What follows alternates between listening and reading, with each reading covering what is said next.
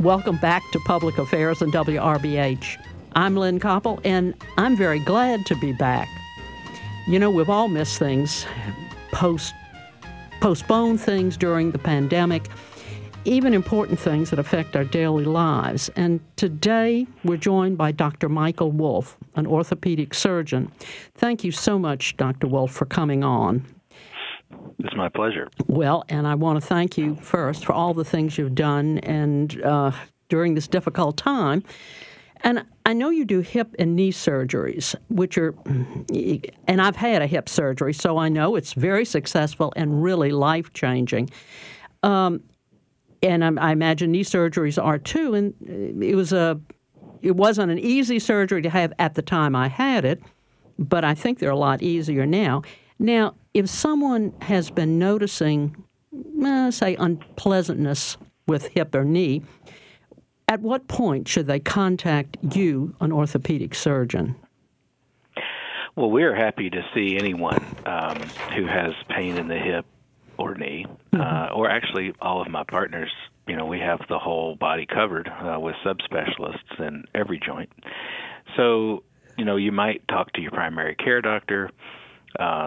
Maybe they could rule out, Sure. some things and try some treatments. But it's fine also just to give us a call and ask for an appointment. We are always available.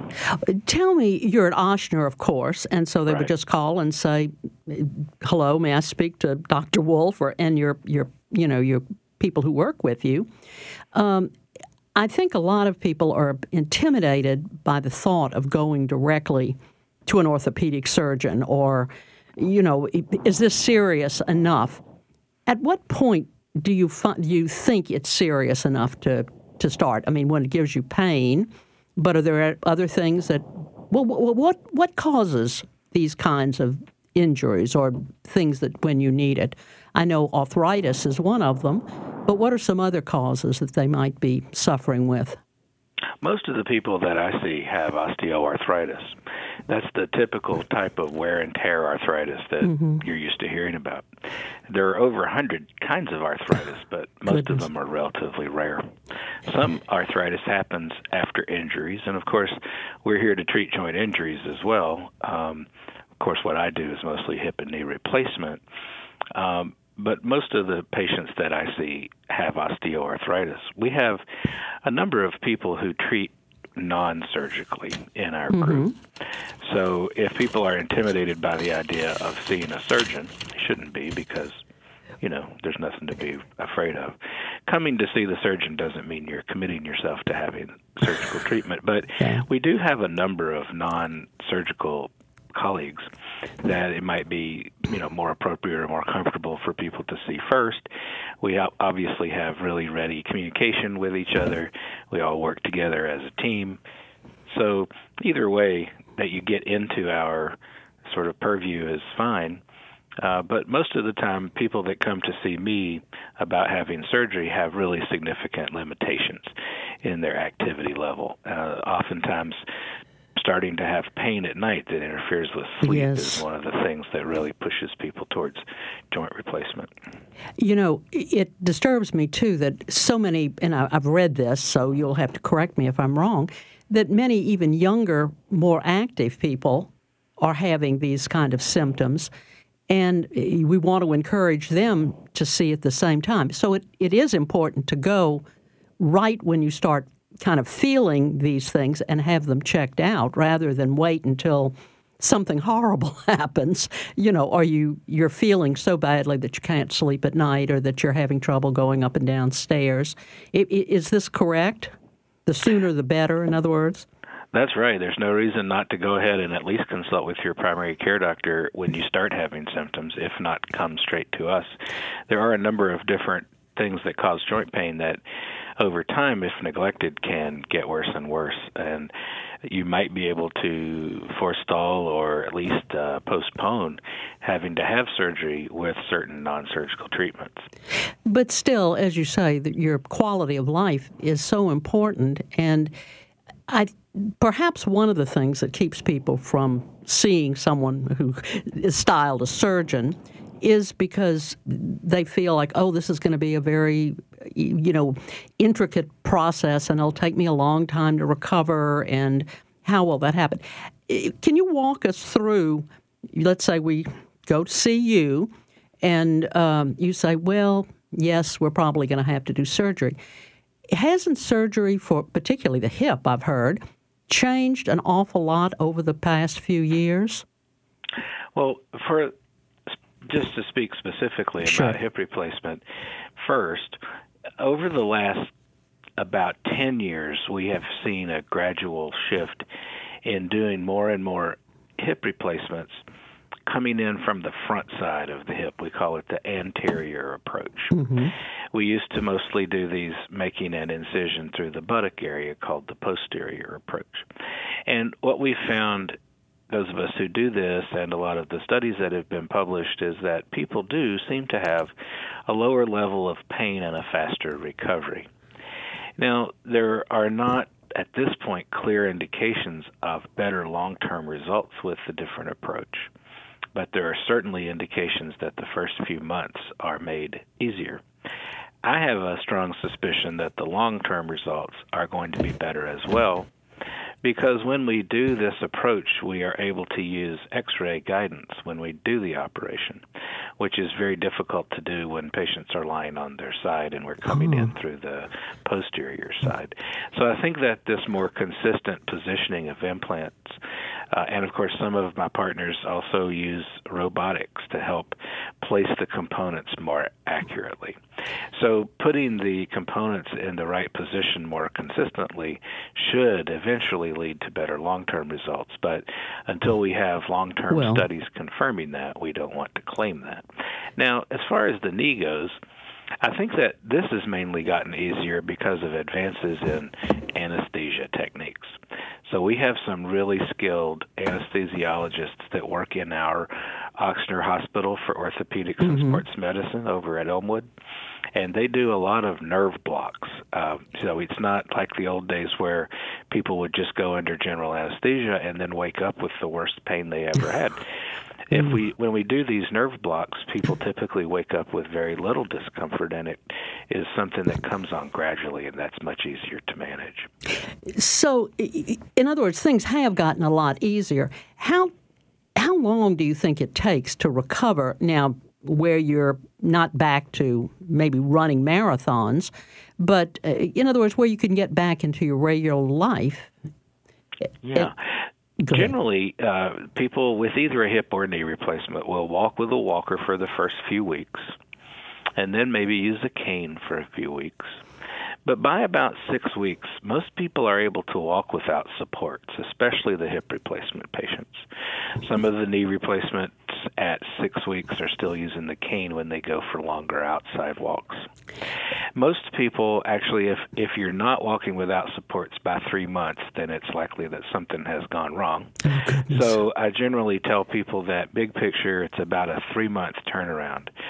You still can get better after the first 3 months. In fact, there's documentation of improvement even longer than the first year.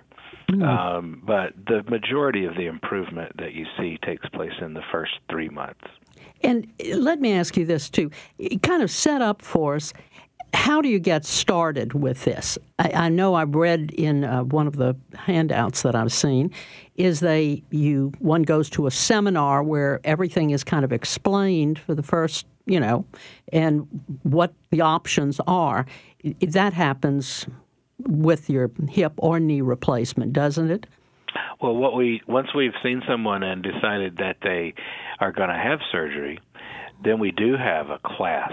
Mm-hmm. It's only one, but it takes some time because we explain to the patient all the details that we want them to know about having their joint done at our facility, how we get them ready for surgery, what happens while they're in the hospital, all about their recovery, all that stuff. We teach them in detail, along with some written materials that they can study on their own. And then we also have a medical clearance clinic. So each one of our patients gets cleared, as we say, by our medical doctor who works with us in consultation with their medical doctor and medical subspecialists such as cardiologists as needed. So there is a little bit of a process to go through during that last few weeks before surgery, but it's all designed to make things safer. Well, do you also include, say, the family and things about how you get physical therapy or home help? Do you all also do that sort of? Yes, that's a very important part of what we try to do. So we have each patient identify one or more caregivers that will be helping them out after surgery, whether it's family or friends, church members, and so forth. And we try to engage those people in the education process as well. We also like, during the physical therapy visits in the hospital just after surgery, we like to have the caregivers there to see, observe, and learn how best to help the patient when they get home. That's so important. I just can't imagine how anyone would, cope if you're in pain and can't really get around, and you do need help. Also, let me ask you this. Do you give any instructions about pain management? I suppose one has to take pills or shots or whatever to kind of keep themselves going. And, of course, that would be, you'd need the family or the help would have to be able to do that, wouldn't they? That's right. So each patient has what we call multimodal pain management plan. So it usually involves multiple medications. The narcotics are only one of which, and we do try to minimize that. For our nerve blocks that I mentioned, that patients actually go home for knee replacements with the nerve block catheter in place. So that is part of the multimodal pain management for several days after surgery. So we do like to involve the family members in understanding how the medicines are to be given and when and all that. So, in other words, there is an education process that goes along with this to help people so they're not just, in pain and having to find something. Let's talk about how we might, are there any ways that you can kind of avoid ever having hip surgery, or after it's working, keep from ever having it again, hip or knee? What do you suggest? I imagine losing weight. What kinds of things? Well, the two things that you have within your control to slow the progression of osteoarthritis are your weight, as you mentioned, very important, and the activities that you do. So we recommend that people avoid impact loading activities of their lower extremity weight-bearing joints, hips and knees and ankles, such as running and jumping. But there are lots of different ways to exercise that give you just as much benefit without punishing your weight-bearing joints. So weight control and activity modifications are kind of the only things that we have under our direct control to help with this. People try to take lots of medications and supplements, but sadly, there aren't any dietary supplements or medications that actually preserve or regrow the cartilage in your joints. False advertising notwithstanding. Too bad, is that right? It might be easier than other things. And the other thing I get asked about a lot, is injections of things like stem cells. Oh. Yeah, so this is something that's under research at several centers right now, but has not been FDA approved. This has not stopped people from trying to sell these injections to patients. And I think that people need to be very circumspect about having anything injected into their joint, and definitely consult with someone who you would consider a real expert in the area like we are here before subjecting yourself to anyone injecting anything into you. Well, I think that's probably a good rule of thumb anyway. Before you take anything, you should probably talk to your physician or your health professional, whoever you're talking to. Right. What about like shoes and things? Are there should we be really careful about what kinds of shoes we wear and what kinds of support we have for that? I think that wearing supportive foot gear can be important to help control pain in the knee, particularly. Now, of course, with foot and ankle, that's a whole very important part of what they do, and I have some excellent partners in that area. But as far as hip and knee pain goes, I think that the most important thing is to avoid falls. You know, a lot of folks that are starting to have significant pain from arthritis, they're at risk for falls, and the arthritis increases that risk. And one of the things I worry about is people trying to continue wearing stylish shoes into their more mature years, you know, for vanity reasons and other things, and actually increasing their risk of a fall that might damage the joints further. Well, you know, that's a very interesting point because speaking as an old person, I remember wearing high heels, but I don't think I'll ever do it again.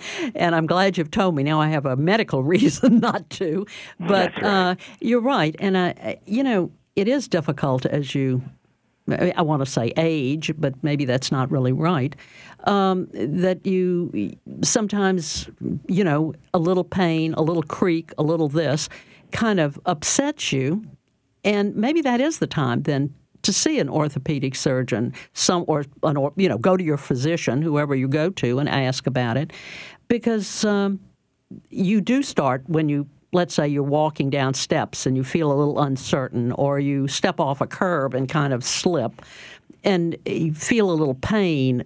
Maybe that's something you should see an orthopedist about. Sure, that is a great time to give us a call and get checked out, because not only are you suffering unnecessarily, you may also be increasing your risk of falls. And so there's two sort of epidemics that we deal with in orthopedics that go under the radar. One is osteoporosis, which is endemic in American society and around the world, I suppose. And a lot of that is related to modifiable risk factors. And there are a lot of good treatments for that, for osteoporosis, that have come along over the last couple of decades that people really may not be aware of. So the combination of osteoporosis and increased risk of falls creates a lot of problems. Well, you know, and it is kind of a thing that we're concerned with, and all of us want to start exercising and walking the dog and, you know, maybe riding a bicycle. What about something like riding a bicycle? Can you go back to that sometime? Oh, actually, that's a great rehabilitation method for any type of joint replacement once we've sort of given you the all clear to do that, which usually you can start doing within 6 weeks of surgery if everything's going typically. So we really like bicycling as well as swimming and exercising in water. You don't have to be able to swim even, because that unweights the weight-bearing joints and enables you to do a lot more exercise than you can on dry land with all the weight on the joints. So I always tell patients that when I rank how they should exercise, of course these are arthritis patients, sure, I tell them first think about water if that's possible. Not everybody has access, but if you can. Secondly, I think bicycling is excellent, either a stationary bike or an outside bike. And then third is walking on level ground or using something like an elliptical machine that keeps your feet on the ground and doesn't involve any impact loads to the joints. That's sort of the hierarchy of exercise that I tell my patients to do. And I always tell them that anybody with arthritis on their x-rays shouldn't run unless something's chasing them. So keep away from those bears. Yeah, right. It's. I think sometimes we think of pain as being just part of aging, or I've done something, I've twisted my ankle, or oh no, I hit my knee. But perhaps it can be something more serious that would really, you know, involve surgery. Do you have other ways? You know, there's when someone comes in to see you, you're going to evaluate fully whether surgery, or are there other kinds of things? I think we talked about this a little earlier, but let's go over that. In other words, things that maybe don't require surgery, but do require a look-see and maybe some changes. Right. So I think of treatments for arthritis pain in the hips and knees as being on sort of a pyramid. So at the bottom, you have the vast majority of people who are able to control their pain with things like activity modifications that aren't too disruptive to their lifestyle, medications that are very benign like Tylenol, or even some herbal supplements that have anti-inflammatory effects. And then you start to move up the pyramid and to things like anti-inflammatory medications, which is a huge subject that we won't get too deep into right now, but just to say that I worry a lot about people just taking too much ibuprofen and naproxen and things like that on their own, because there are some significant side effects that can happen there. And then we move up to the next level, which is usually injections. We have two different kinds of injections for the knee. Cortisone, which is the ultimate anti-inflammatory, much more potent than Advil and Aleve, and also different kinds of gels that lubricate the inside of the joint. Other things that are injectable are sort of newer treatments that are very individualized and not nearly as widespread as those things. And then at the very top of the pyramid, you have the small fraction of people that end up getting joint replacement. It's been estimated that only about 10 or 15% of people in the population that would be good candidates for joint replacements actually come and get them.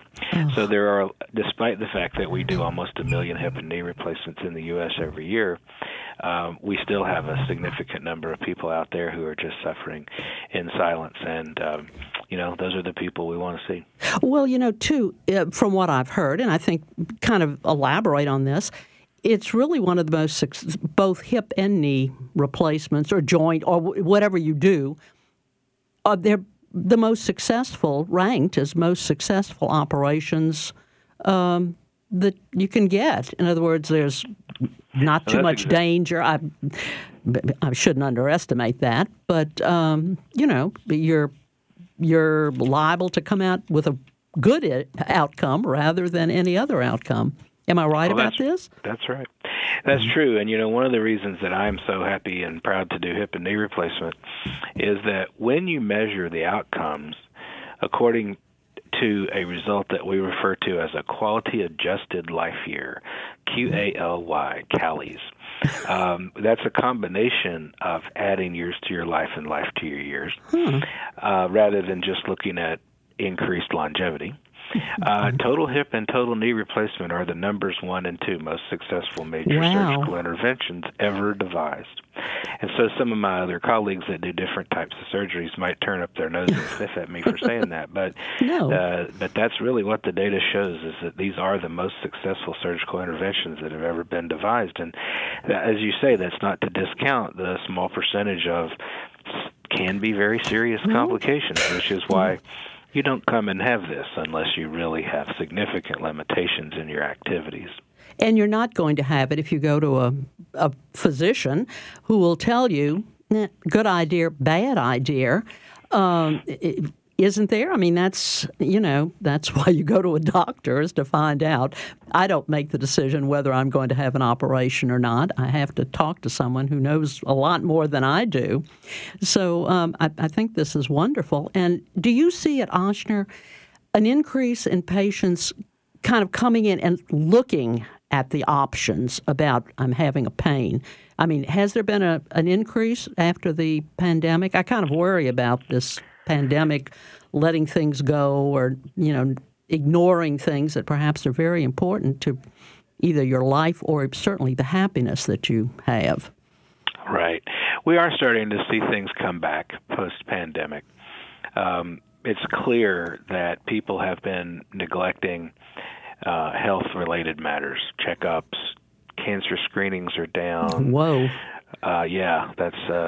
That's probably going to show up as a major consequence of the pandemic over the next couple of years. Most people have gained weight. Well, almost half in one survey have gained weight, which is making the knees hurt more. And then I've seen a lot of patients who have said, oh no, I've gained weight. I'm going to go exercise, and they start too fast and too hard, and they cause problems and pain and come in because of that. So it's a good idea, if you feel like it's time to get back out and sort of live life more fully post-pandemic. If you're thinking of starting an exercise program, talk to your medical professionals, get some advice about that. But I think we are starting to see things come back, and we're getting pretty close to our pre-pandemic levels of patient volume now. Well, that's really good news. Yes. I can tell you that it seems to me that I'll go to my doctor regularly when I need to, but, I hate to think about anybody who feels poorly and then just say, well, I don't know whether I want to go to the doctor or not. But you should. I think you see now that my time is running out. This has been an interesting conversation and a difficult conversation, but I want people to hear it and to know that now's the time, and it's never going to be sooner or later. You better get out there and do it now. And see you all at Ochsner or see your doctor. And Dr. Wolf, thank you so much for all you've done and all that you've been able to share with us. You're at Ochsner, Dr. Michael Wolf. Is there a number that you'd like to give out, or would you just prefer for everyone to call Ochsner and talk to you? And tell me what your group. Do you have a group? Is that name? Right. Well, we're the Department of Orthopedic Surgery, and we have subspecialists in every area of orthopedic surgery, and we basically appointments all through one number. The main Ochsner number will get you an appointment with any of us. Sure. Or you can talk to your primary care doctor, or you can go online at Ochsner and get an appointment pretty easily through the internet as well. And the last thing I would leave everybody with is get vaccinated. If you haven't been vaccinated for COVID-19 yet, talk to your doctor. If there's no reason not to, get it done. Thank you so much, because that's a really good warning. Well, thank you so much for coming on, Dr. Wolf. I've really enjoyed this. To me, it's a very serious issue, and I'm glad we were able to talk about this for a few minutes, and I hope that people will take your advice and get vaccinated, and I hope that people will also take your advice and get healthy and go see you if they are feeling not healthy. Thank you so very much. Thank you. This has been Public Affairs on WRBH. Thanks for listening.